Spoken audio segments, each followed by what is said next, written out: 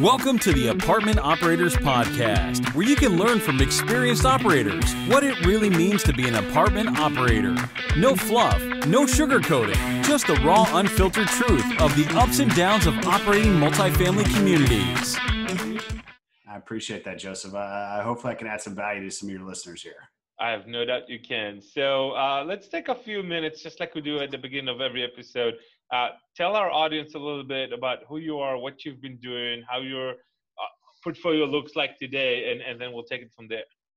Yeah. So like you did, Ben Suttles. I'm a co-owner of a company called Disrupt Equity.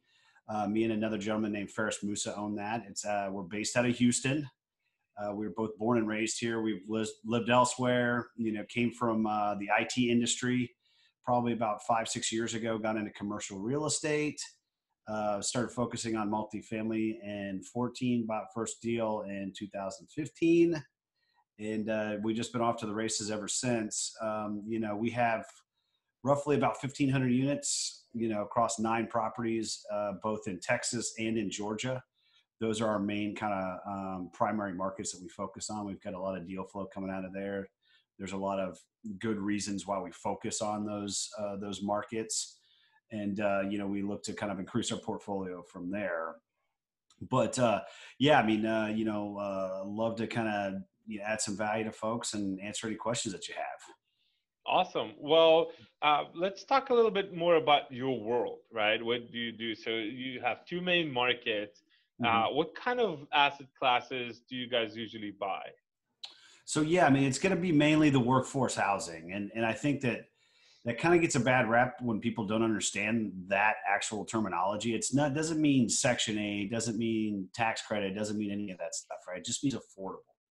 So we tend to focus on stuff across our whole entire portfolio. To give you some perspective, our average rents are $800 to $900 across the whole entire portfolio. So, it's mainly going to be Class C, Class B stuff in Class C and Class B areas. Everybody loves those diamond in the rough, properties where you can find a Class C or B in an A area. Most of the time people are sitting on those, and even if they do come up for sale, they're way too expensive anyway, right? Because the seller knows what they're sitting on. So, obviously you have to be aware of the sub-market too when you go and buy, but we tend to gravitate to those types of deals because that's where we see, where we can create some value. A lot of those properties are either tired, they just haven't been updated in years, or there's just a lot of deferred maintenance, or they're being mismanaged. A lot of them are mom and pop operators, where maybe somebody's been sitting on it for 5, 10, 15 years. We bought a property where we bought it off the actual original developer who had had it for 35 years and willed it to his children. And finally the children were tired of it, and we bought it from them and actually got it at a pretty good price point too. But so we look to target those types of deals where we can increase the value. We're not really in the market to buy turnkey properties or yield plays. That's not really our focus. We're looking to where can we drive that value by infusing capital into the property and managing it a little bit more tightly. Gotcha. So one of the basic questions we always ask is self-manage or third party? That's a good question. I was actually having a conversation with another gentleman a couple of days ago about this. So currently we do third party. It's something that we might bring in-house. And I use that real loosely. I would probably buy into a property management company, just because I just feel like it might be brain damage for us to potentially have to start one from scratch. And that's no offense to anybody that's gone down that path. I know that there's a lot of successful operators that have started it from the ground up. I tend to say, hey, let's focus on our strengths, which is buying deals. And so from our perspective, we'd much rather buy into maybe a controlling piece of a good operator, a good property management company, and then they operate our properties.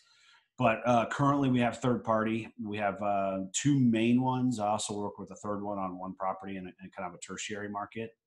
So, but we tend to focus on how can we have a good asset management layer over the property management. So we really, when we're working on our business, we're trying to streamline and make more efficient, make more profitable that asset management piece. in between the property management, you got asset management, then you've got obviously investors and LPs and GPs and stuff like that. So we tend to want to focus on how can we be better asset managers. And once again, from our perspective, if we can focus on that versus the property management, I feel like we can increase, the profitability of the deal by, having the flexibility to fire or get rid of the third party if we need to. But something that me and Ferris are aware of, that to take it to the next level, we might have to bring that in house. And so that'll probably be a 2020 or 2021 goal of ours, to identify some good property management companies to buy into. So let's put aside for a second the decision to create or buy into. I want to focus on the notion of bringing it in house. Mm-hmm. What drives that conversation between you and your partner right now? What are the reasons that you just said it yourself? If I want to take it to the next level, I got to bring it in house. What made you get to that conclusion? It's not necessarily us.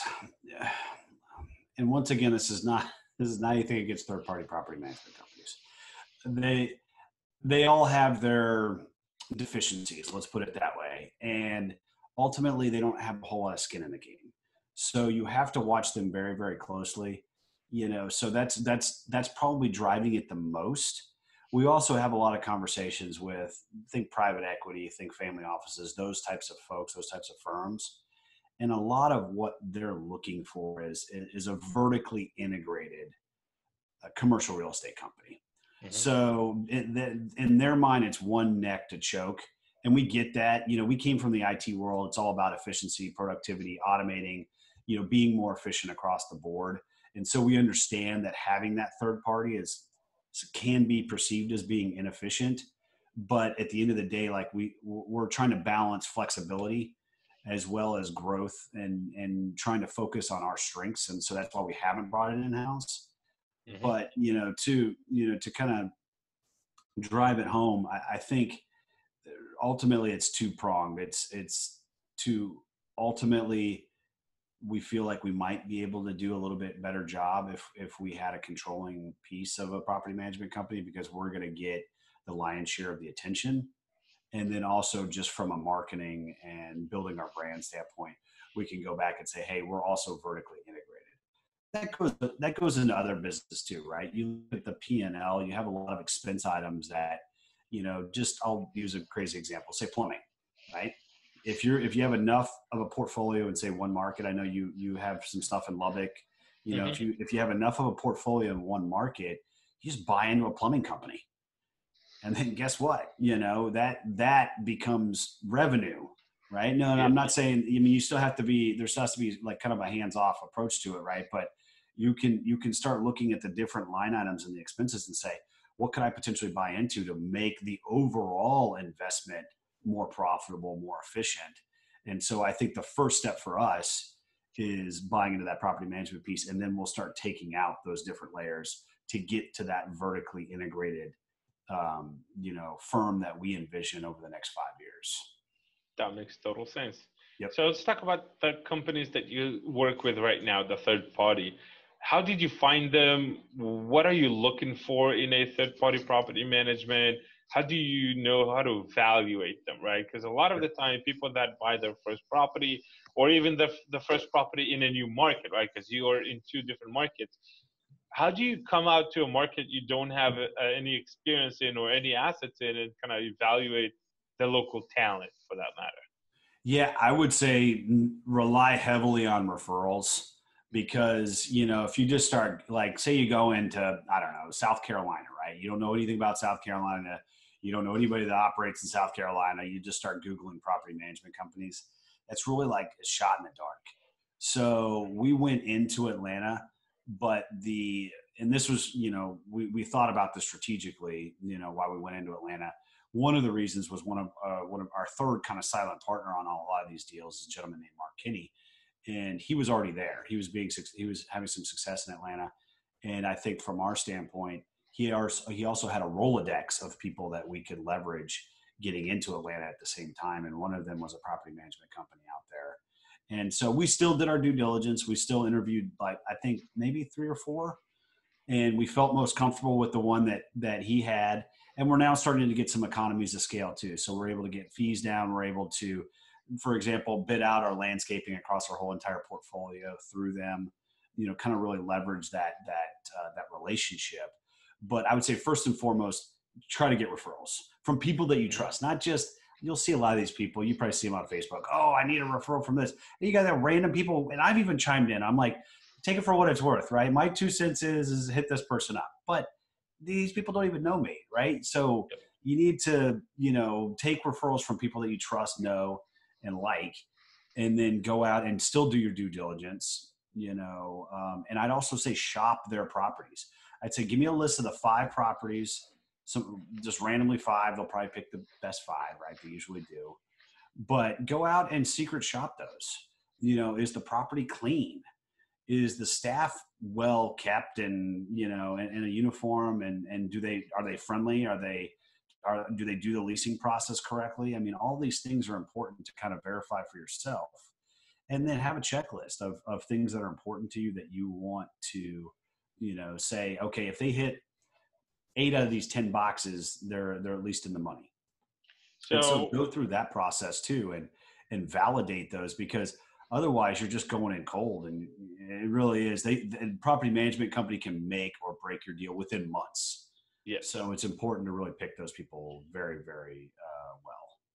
Yeah. So what are those boxes for you, right? What are you asking? What are you looking at, right? Secret shopping the property is a really good advice for our listeners. I'd say don't even ask the property management company if they have a website. Go figure out on their website what they manage, and just show up unannounced. I usually like to do that. What are you, for example, what are the boxes for you? What are you asking? What are you expecting to hear back?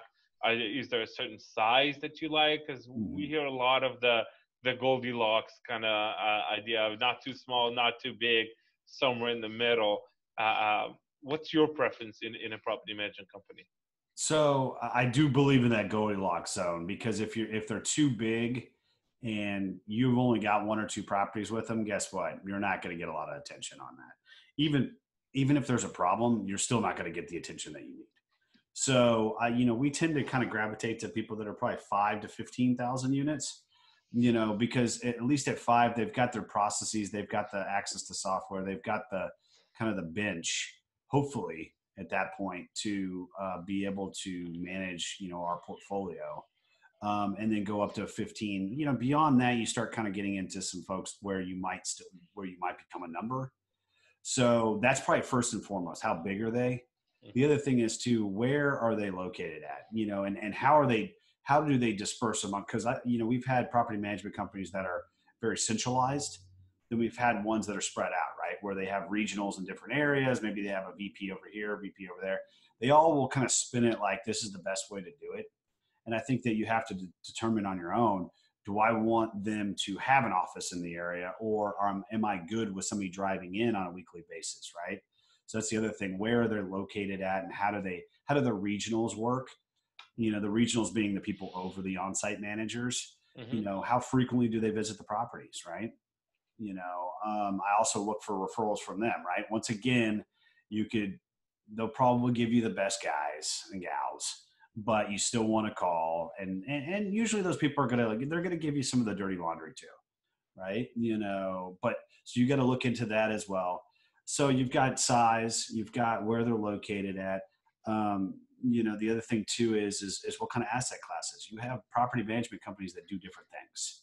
You've got some that are all right managing smaller properties, some that won't touch anything less than 100.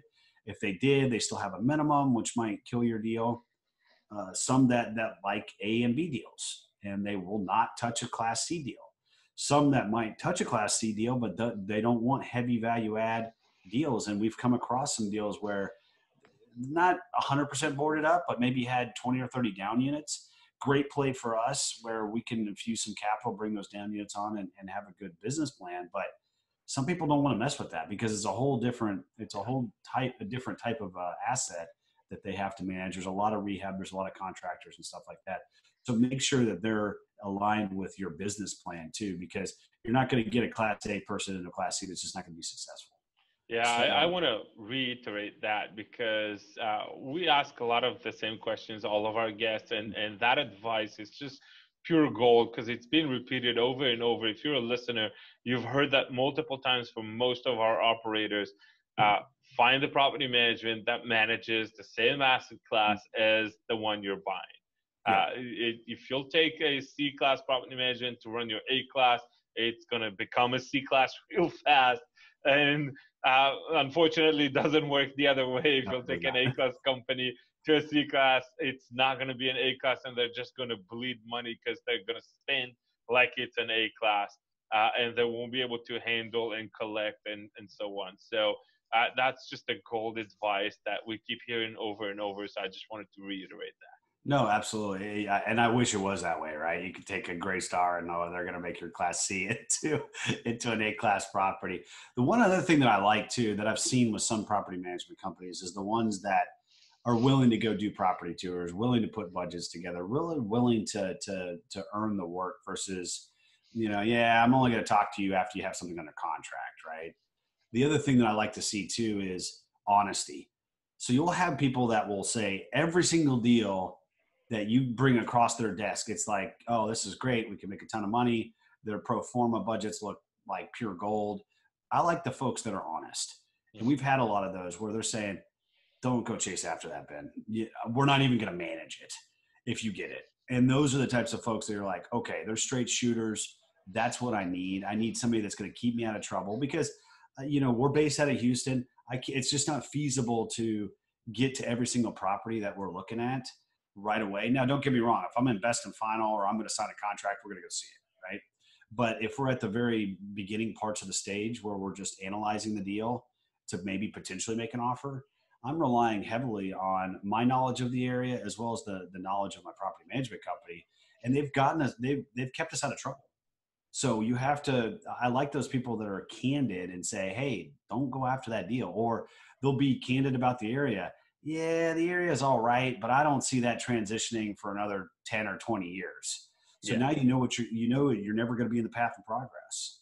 So on the back end, then it's going to be, you're going to be, trying to sell that story where people are going to be like, man, the area is all right. So I like when people are candid and honest with me as well as a property management company. Yeah, and that's just another point when somebody is kind of weighing the options between self-management and third party. Third party brings a lot of experience most of the time, and usually, unless you bring a third party with you from out of town into a new market, if they're present already in the market, they have a lot of knowledge and a lot of history. And if you add up between usually the owners of the property management and the regional supervisors and the on-site managers, they have decades, if not centuries, of experience in that market, knowing all the properties and all the history and all the pitfalls. It's kind of like, yeah, don't go over there because as soon as you cross that highway, it's all going to be a rough area. Or don't go to that property. They always have plumbing issues or all these kind of pieces of information. And it's like you said, Ben, it can really save you from making a terrible mistake or at least a very big financial mistake. So that's a really good point. And one other thing to kind of reiterate too, they'll give you advice on the area, but like you said, some of these people have been around for decades. We have property management, especially the owners and the regionals, the VPs, the people that have been around. Oh yeah, we managed that back in '96. So they literally know the property because they've managed it before, right? Yep. And they'll say, hey, the plumbing on that deal is, you're always going to have a plumbing problem. The plumbing always leaks. So I love to see that. And then on top of that, they'll have specific expense knowledge of certain areas. I'll give you an example. So Atlanta is made up of a lot of different counties. Atlanta MSA, I think, is like 29 counties. I think we play in about 7 of them. So ultimately, each county is different in terms of how they operate. And DeKalb County is one of them that's just notorious for, just being very onerous in terms of fees and citations and deposits and just being just a big pain to work with. And we're not going to know that, right? Going into a new market. And so they kind of explain like, hey, this is what you should expect from DeKalb County in terms of operating a property. And they were spot on. I'm glad that we knew that information because, you wouldn't have known that. And then you would have been caught, not be prepared for some of the stuff that they try to pull on you. And so you have to have that person or that firm in your, on your side to kind of steer you out of trouble with these, with some of these properties in some of these areas. Yeah, that's a really good segment. I'd like to hear more about how did you decide to go into a new market, which is not your backyard, and how is it different to operate between your backyard and a different state kind of market?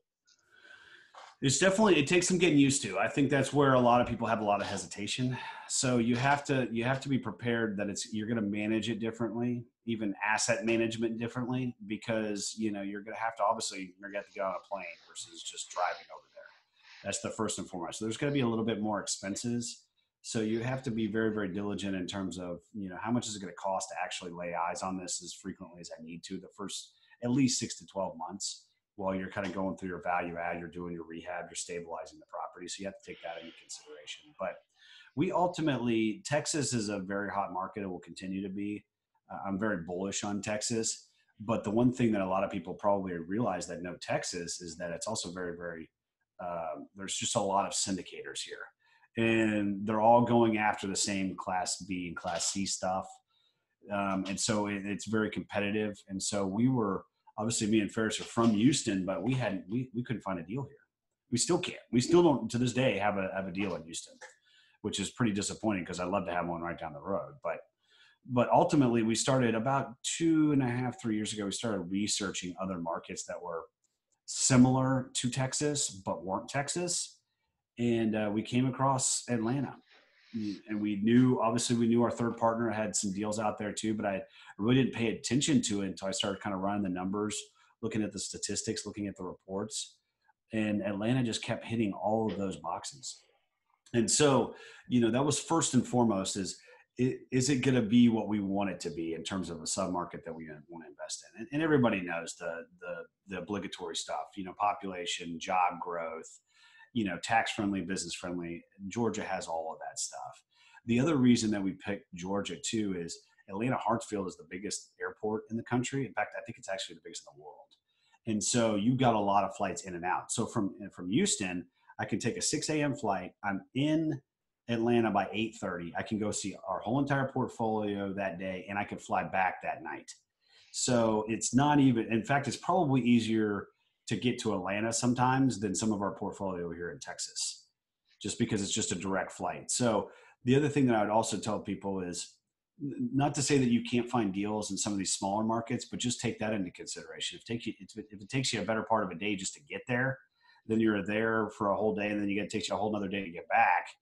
Or you're having hot planes, or you're having to drive there and it takes 6 hours. Just be careful, So our thesis is if it's within 3 to 4 hour driving period or within a 2 to 3 hour flight, we're gonna look at it, and preferably direct flights, not something that has a connector somewhere else where I'm gonna have to hop off a plane and go somewhere else. That's the reason why we liked Atlanta as well, because it's just logistically it's easy to get to. So that was another reason. That was another box that Atlanta checked off for us. So. But there's other markets that we're looking into as well, and they all have to hit those same things, right? So, but be prepared that it's going to take a little bit more hands-on, especially the first 6 to 12 months, because you're not there, and the property management company knows that you're not there. So just make sure that you're laying eyes on them. Just pop in, let them know that you're willing to fly out there, drive out there, and lay eyes on the property quite frequently, and give them the criticism or the feedback that they need in order to be successful. Yeah, and that's one of the things that a lot of the people out there don't consider as part of operators. You're going to have to be on site and in the trenches more often than most people realize. Mm-hmm. Yes, once the property is smooth sailing and everything's stabilized, maybe you can go down to like once a quarter.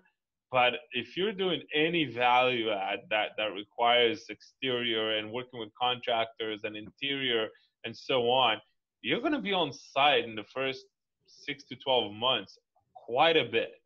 And like Ben said, if you need to take a 2 hour flight and then another 2 hour drive, uh, that becomes a 3 day affair. Yes. Right. It's not an in and out the same day.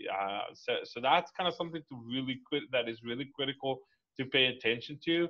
To that account, did you ever had a property that had something going on that you actually had to be there more than like once a month? Yeah, we're usually on site for the first 6 to 12 months, because remember, our business plan is really it's the value add. We've always got at least $1 million or $2 million going into our properties, so there's a lot of coordination with that. And on top of having to manage a general contractor, you got to manage the property management company pretty tightly too, because there's a lot of things that are in flux. Tenants are pissed off. There's a lot of construction. There's a lot of moving pieces. So you really have to keep them, accountable during that time frame too. So between me and Ferris and then our asset manager, we're on site at least 2 or 3 times a month for the first 6 to 12 months on each of our deals, just because we feel like the more frequently that they see one of us and the more frequently that we're giving them feedback and guidance and keeping them on the right direction, the more they keep on their toes. Right. And it's not all, like I said, it's not always going to be, I'm going to give you a heads up that I'm going to be out there. I'm just going to go out there. And I don't care if you don't like it or not. And guess what? I'm expecting a regional to come out there too. So, we've had some people push back. Oh, you need to give me a heads up. No, why do I have to give you a heads up? It's my property. Exactly. Right. So, and I'm out here and I expect you to come out here and visit me because we've got issues, or I've got questions, or I've got something to do. So, ultimately, I would say that be prepared that, yes, you will have to be out on site. Now, the frequency of that, I'll leave that to, that's just our personal preference, just because we have a lot of rehab going. But I would say at least once a month. And I would vary it up. I would not. Sometimes I would tell them that you're coming in. Sometimes I wouldn't. And, keep them on their toes, because the property management companies also tend to get lazy. And, maybe the trash hasn't been picked up, or, there's always blinds that are messed up or something, just that they get lazy. You say, hey, that's not the type of property I want to run. Or the other way around, right? They know you're coming, so suddenly things happen that wouldn't normally happen when you're not there. And I still till today have to remind them, guys, don't do anything special just because I'm coming to town, right? I don't want you to go get behind on your work orders or neglect any of our residents just because Joseph is coming to town. That doesn't work this way, right? Yep. So that's a very good point. And one thing I wanted to also point out too, Joseph, is there's third parties that can also help shop the property as well. I think on top of on-site visits, which are huge, I think you should also incorporate a third party, or maybe either yourself acting as somebody else or somebody that you trust, secret shopping the property as well. I mean, we have a third party that we work with where they're going to call the properties at least a couple times a month, make sure that the leasing agent and the on-site manager, whoever's answering the phone, is hitting these boxes that they're supposed to be hitting, and they get graded. And then on top of that, if they fail that, or they get bad scores or scores that we feel are subpar, we'll do an on-site shopping of them as well. And we'll use that as feedback to them. It's not to get them into trouble. It's always in an effort to improve them, right? And then sometimes that leads to people that have to get let go. But you're only going to know that if you're actually out there doing the due diligence that you need to on these people. So that's just another way of keeping them on their toes. And it's actually fairly inexpensive to find. You can find these people online. Well, it's just the secret shopping companies. If you're happy with the service, give them a shout out, and we'll add that into the show notes as well. Yeah. Let me get the exact name. I usually have Neil, who is our asset manager, do that, but they've done a really good job for us, and I'll send that over so you can have that in the notes as well. Okay, fantastic. Yeah, we'll do that. Anything like pieces of technology and stuff like that you can think of that would be great, useful for operators, please feel free to mention them. The one thing that really has helped us, because there's, like I said, there's a lot of moving pieces on these, is Asana. So Asana is just pretty much a project management, task tool that you can use But when we've got them per property, and sometimes even per property, we've got subtasks under there where there's projects per property, right? Mm-hmm. So, you're assigning tasks to people. There's all these moving pieces, and that allows you to schedule it, assign it, and keep track of it. So I think that, that's also something that we've incorporated that's kept a lot of things off of email. And we'll invite our property management company to our Asana platform as well. And that we assign tasks to them and say, hey, where are we at on this? This was due last Friday. It's now Tuesday. It's late. How is that working out for you? It's been a little bit. Some adopt it better than others. Obviously, I think it just, some people aren't used to, we're very hands-on.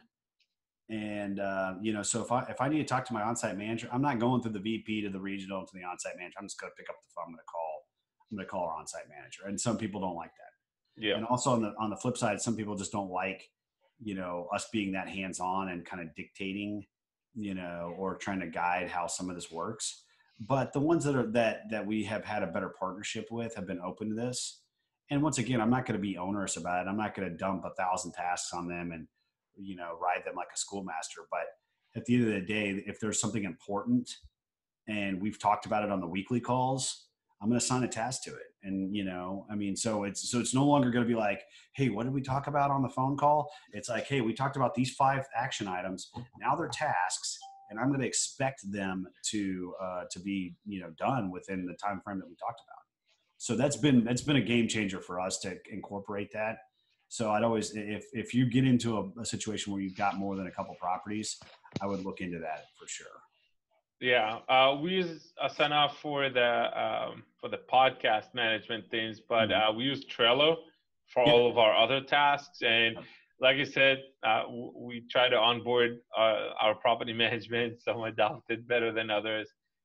Some still need an email with statuses. So we try to work as far as we can. But the good thing about those tools is even if the person that have a task assigned to them is not logging in, at least you have a visibility of this task belongs to that person and it's due. So whichever way they track it, at least you have access and control over how to track it. So I love that. And Trello is just as good. We've used that too. So, and it's a similar type platform. Yep. So, I would encourage that the operators go out and at least look into that, Yeah, especially as you start scaling, right? When you have one property, it's a lot easier to remember and handle and control. Mm-hmm. But once there's more and more and more things going on, you'll find that you have the same contractor working on 3 different properties on different items, and just tracking who's doing what, when, and where is getting more challenging with scale. So once you start scaling, I would highly recommend to find a good systemizing tool for you. Yeah, absolutely. Whichever it is. Yeah. Okay. So you mentioned earlier that all of your properties are of heavy value at least $1 or $2 million in rehab. Give us your favorite 2-3 things that you guys do that help increase income. That is not the standard raise rents, right? Come on, man. That's the easy one. Yeah, I know. So let's assume you got one. Give us 2-3 more. So to increase, so is it to increase income collection? I mean, so there's different ways that you can skin the cat, right? So the easy way is let's increase rents, right? A lot of these deals, what a lot of people kind of gloss over or don't underwrite properly is just the amount of delinquency and bad debt that you might have on a property. So I think just reaching out and being good at collecting the rent that you're billing out will by default increase your income on a monthly basis, because especially the first year, you're probably going to be cycling through a bad tenant base, and you're going to have some skips and some evictions and some people that are going to stiff you for rent. So the quicker that you get a handle on that, the better that your collections are going to keep going, right? So you have to, that's one thing that we've noticed is, just collect the rent that you're billing is huge, because a lot of people just write it off and you're like, okay, how can we be better at this? So that's one thing, right? Not being too heavy handed on the renewals too for the first 6 to 12 months. because you want to make sure you keep that back door closed. You don't want a bunch of people running on you, especially when you're going through a value add. It's very disruptive to the property, and then you can kind of go over to, the other income side. So what do we do? I mean, obviously, if you're going from a mom and pop operator or somebody that's a little loosey-goosey to more of a rigid kind of either in-house or third-party property management, the fees are just going to go up because there's just going to be more fees involved, and they're going to be more rigid about collecting those fees. Mm-hmm. So, obviously that's just regular stuff, right? Admin fees, late fees, whatever it might be. The other thing that people need to obviously look at is, is utility buildbacks, is RUBS something that submarket is doing? If they are, I'd look into, can this property support it? Between what you're going to do on your rents plus billing back whatever amount, $30, $40, $50 for utilities, can that property and can that submarket support that? And if it can, I would definitely do that. Because, and then also incorporating, a lot of people think it's just like a water and electricity thing, pest as well, right? Look into billing back pest control. I mean, you're paying for it. People don't want roaches and other stuff in their property. And so, it's just a nuisance, right? $5, $10 maybe tops a month. You say, here's your pest control fee, right? And I've lived in apartments too. I mean, that's just how the Class A stuff, B stuff, that's how they do it all the time.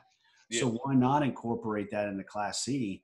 As long as you can support it in the submarket, I'd say bill it back, because that's going to be an expense that you're going to have to incur anyway. So. Well, I like how you keep repeating the phrase, if the market can support that. And I just want to draw that one little nugget out, because it's super important, right? Being able to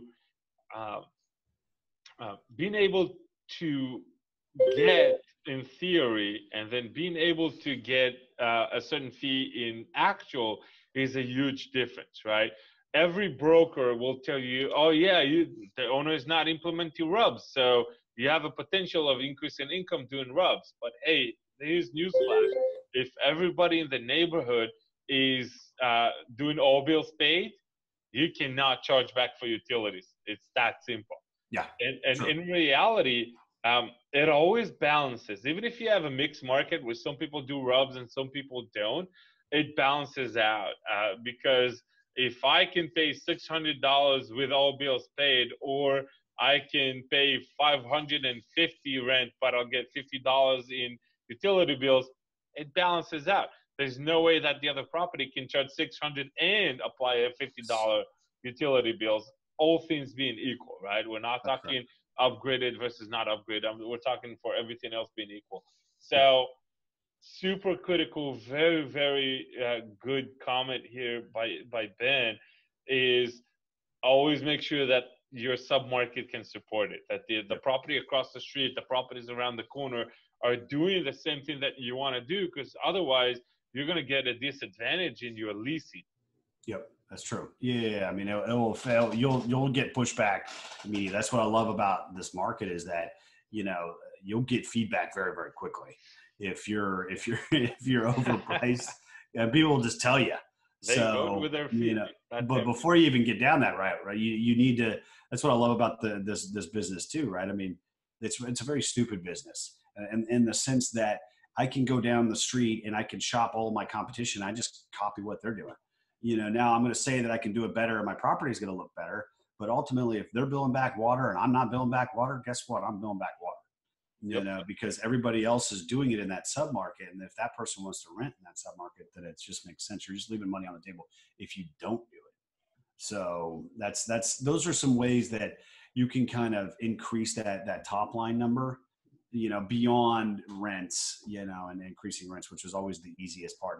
And I'd also discourage people from having too aggressive of an expectation in year one of rent pushes. Now, obviously, we always pro forma it, but we always back it out. It's really almost a balance, because we're backing it out by underwriting a lot more and loss to lease and just economic, vacancy across the board.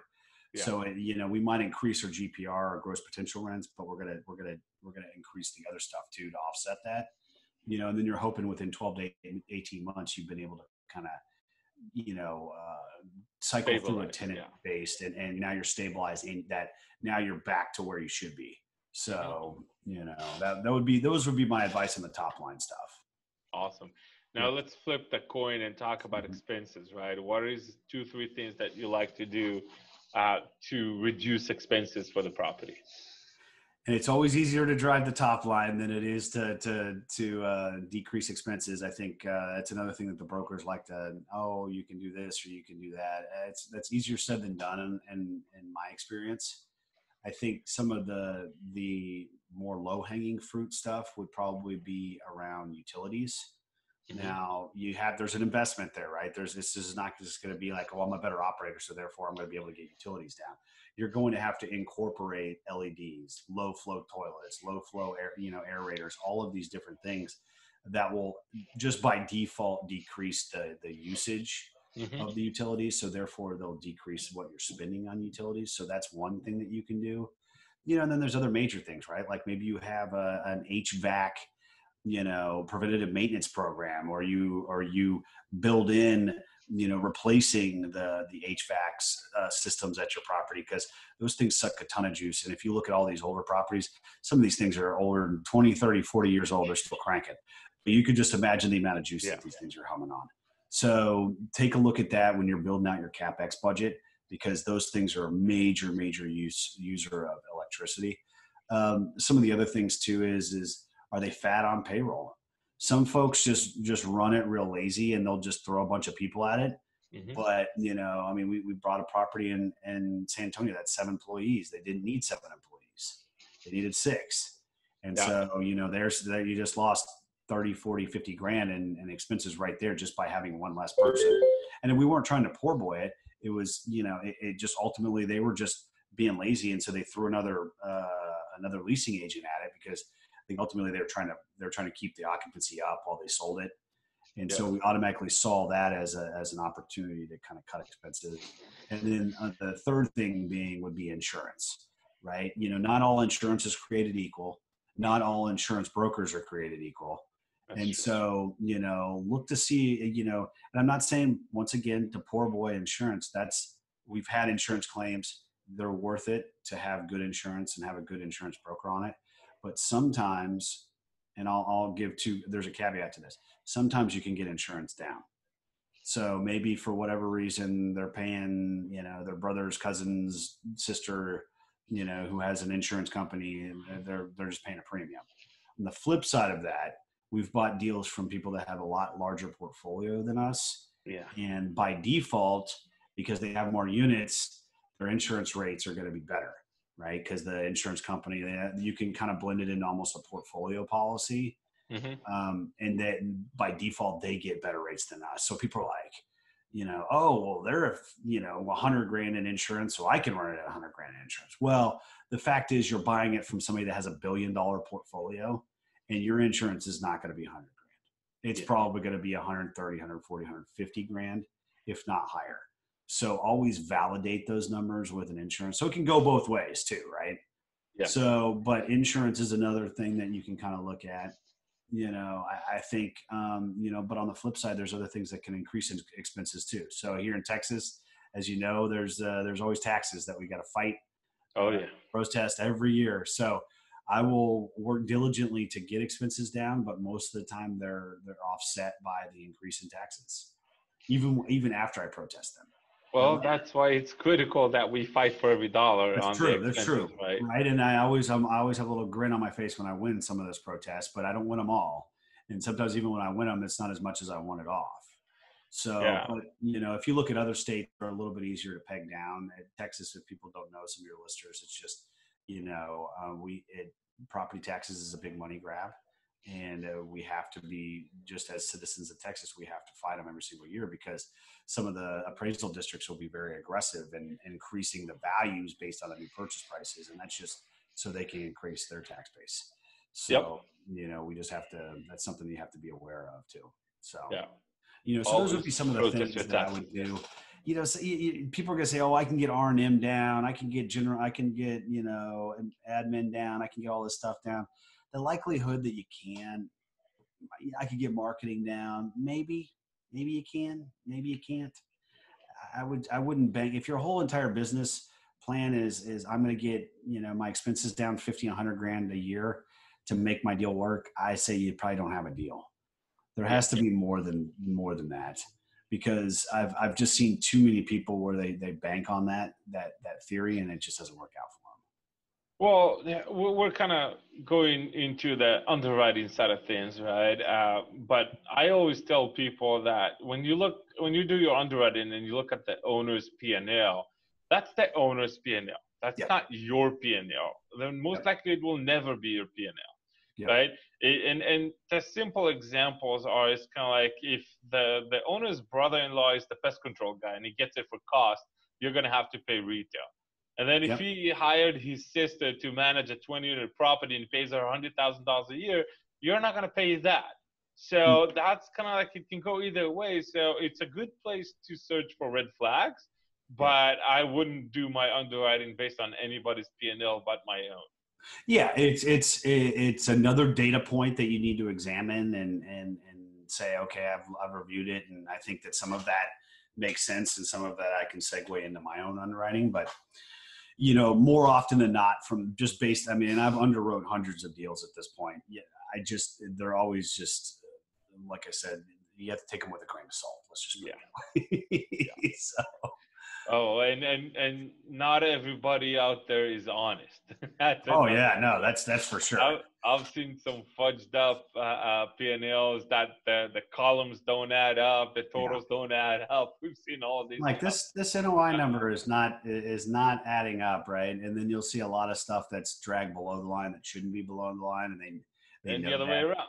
Yeah, and sometimes I've seen P&Ls where they don't even show you anything that's below the line. And I'm like, no, I need to see the below the line stuff, because what could end up happening is that they're dragging stuff below that just to make that NOI look better. Yeah. And then you're basing your offer off of that. And then you get crucified, when you take over the property, because you didn't realize that they were hiding all of these different expenses that now you're going to have to incur. So that's always a problem. Awesome. Ben, I want to be cautious of your time. Just to wrap up with a couple of quick questions.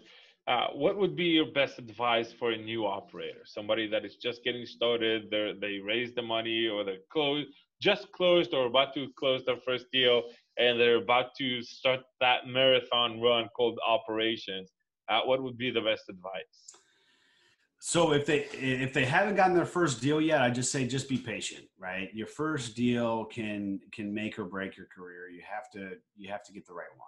Right? You don't want it to be your first deal out of the gate is the big challenging one, because A, it might hurt your reputation moving forward, or B, it's gonna stress you out so much that you're not gonna want to buy your second deal. So just be very patient, be very diligent on your underwriting. We're at the top of the cycle here. There will be a correction at some point. Nobody knows when, but there will be. And you want to be even more diligent with how you underwrite deals. So that would be my suggestion to somebody that's just brand new, starting to look. Now, if you just bought your first deal, right, my biggest piece of advice is keep on that property management company and make sure that you understand the financials and what you're looking at. Because, as much as we love to say the property management companies are honest and they're diligent with putting their financial reports together, I'm just going to say both of those are not true all the time. Sometimes they are, sometimes they're not. And so you need to know what you're looking at, because they can fudge a lot of stuff and make the property look better too. So be looking at bank statements, be looking at all the backup to make sure you can tie all that back to the financial reports and keep them honest at the same time. Mm-hmm. So that would be my biggest thing, is keep on your property management company and keep on your general contractor as well too, right? Everybody's going to notice your first deal. They're probably going to try to see if they can take advantage of you a little bit, or drag things out, or just be lazy. So, this is the time where you have to be even more diligent, just so you can kind of make sure that first deal really, it doesn't have to be a home run. We're just looking for singles and doubles, right? As long as you get a single or double, you give people their money back, you give them a return, everybody's going to be happy, right? You don't always have to hit a home run, but if you lose people money on your first deal, that's going to be probably your own deal. Yeah, that would be the end of the road. Absolutely.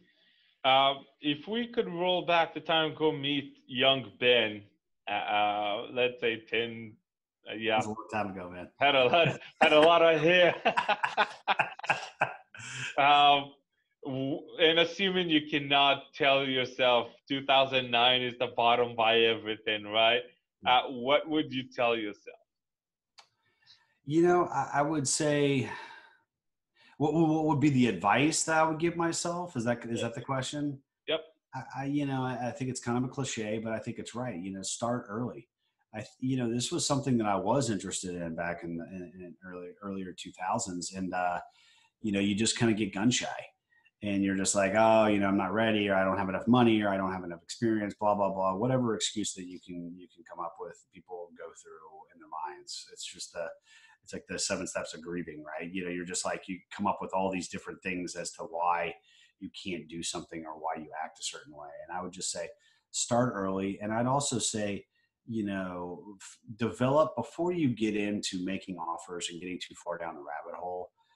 I've had a lot of success partnering with the right people and putting the right teams together. So I would say, my advice to my earlier self would be, because I've also had a bad partnership. So this is where this is going, right? Yeah. You have to be very diligent with who you partner with, right? And make sure that those goals are aligned. So I would have said, be a little bit more patient, develop the right team and the right partnership, and then go out and execute on something. And so if I was a little bit younger, I would have probably given myself that advice and probably saved myself some of this hair that I've lost. But but yeah, I mean, it could always be start earlier, make more money, put more money in real estate versus stocks. There's a lot of things that I probably would have told, but that would probably be the biggest, piece of advice that I would have given myself personally. Phenomenal. Thank you, Ben. It's been such an honor to have you on the show. Where can our guests learn more about you? If they want to reach out to you, what would be the best way to find you? So we've got a website, www.disruptequity.com, and you can find me at ben@disruptequity.com. We've got some content on there, and we're obviously rolling out some more videos. We've got some stuff that we're trying to add some value to some folks too. So, if you ever want to kind of learn a little bit more about it, reach out to me, be happy. I always like to talk shop. So love to have some conversations over the phone as well. Awesome. Thank you so much, Ben. It's been an honor. And for you, the audience, if you enjoyed the show, if you want to listen to more of our episodes, go to iTunes, Stitcher, any one of those that you can download, or go to our website, aptopr.com. And we also would really appreciate it if you can put a review for us, good, bad, anything. Any review would highly appreciate it. We love feedback just as well as we love the compliments. So thank you, everybody, and we'll see you soon. Thanks, Joseph.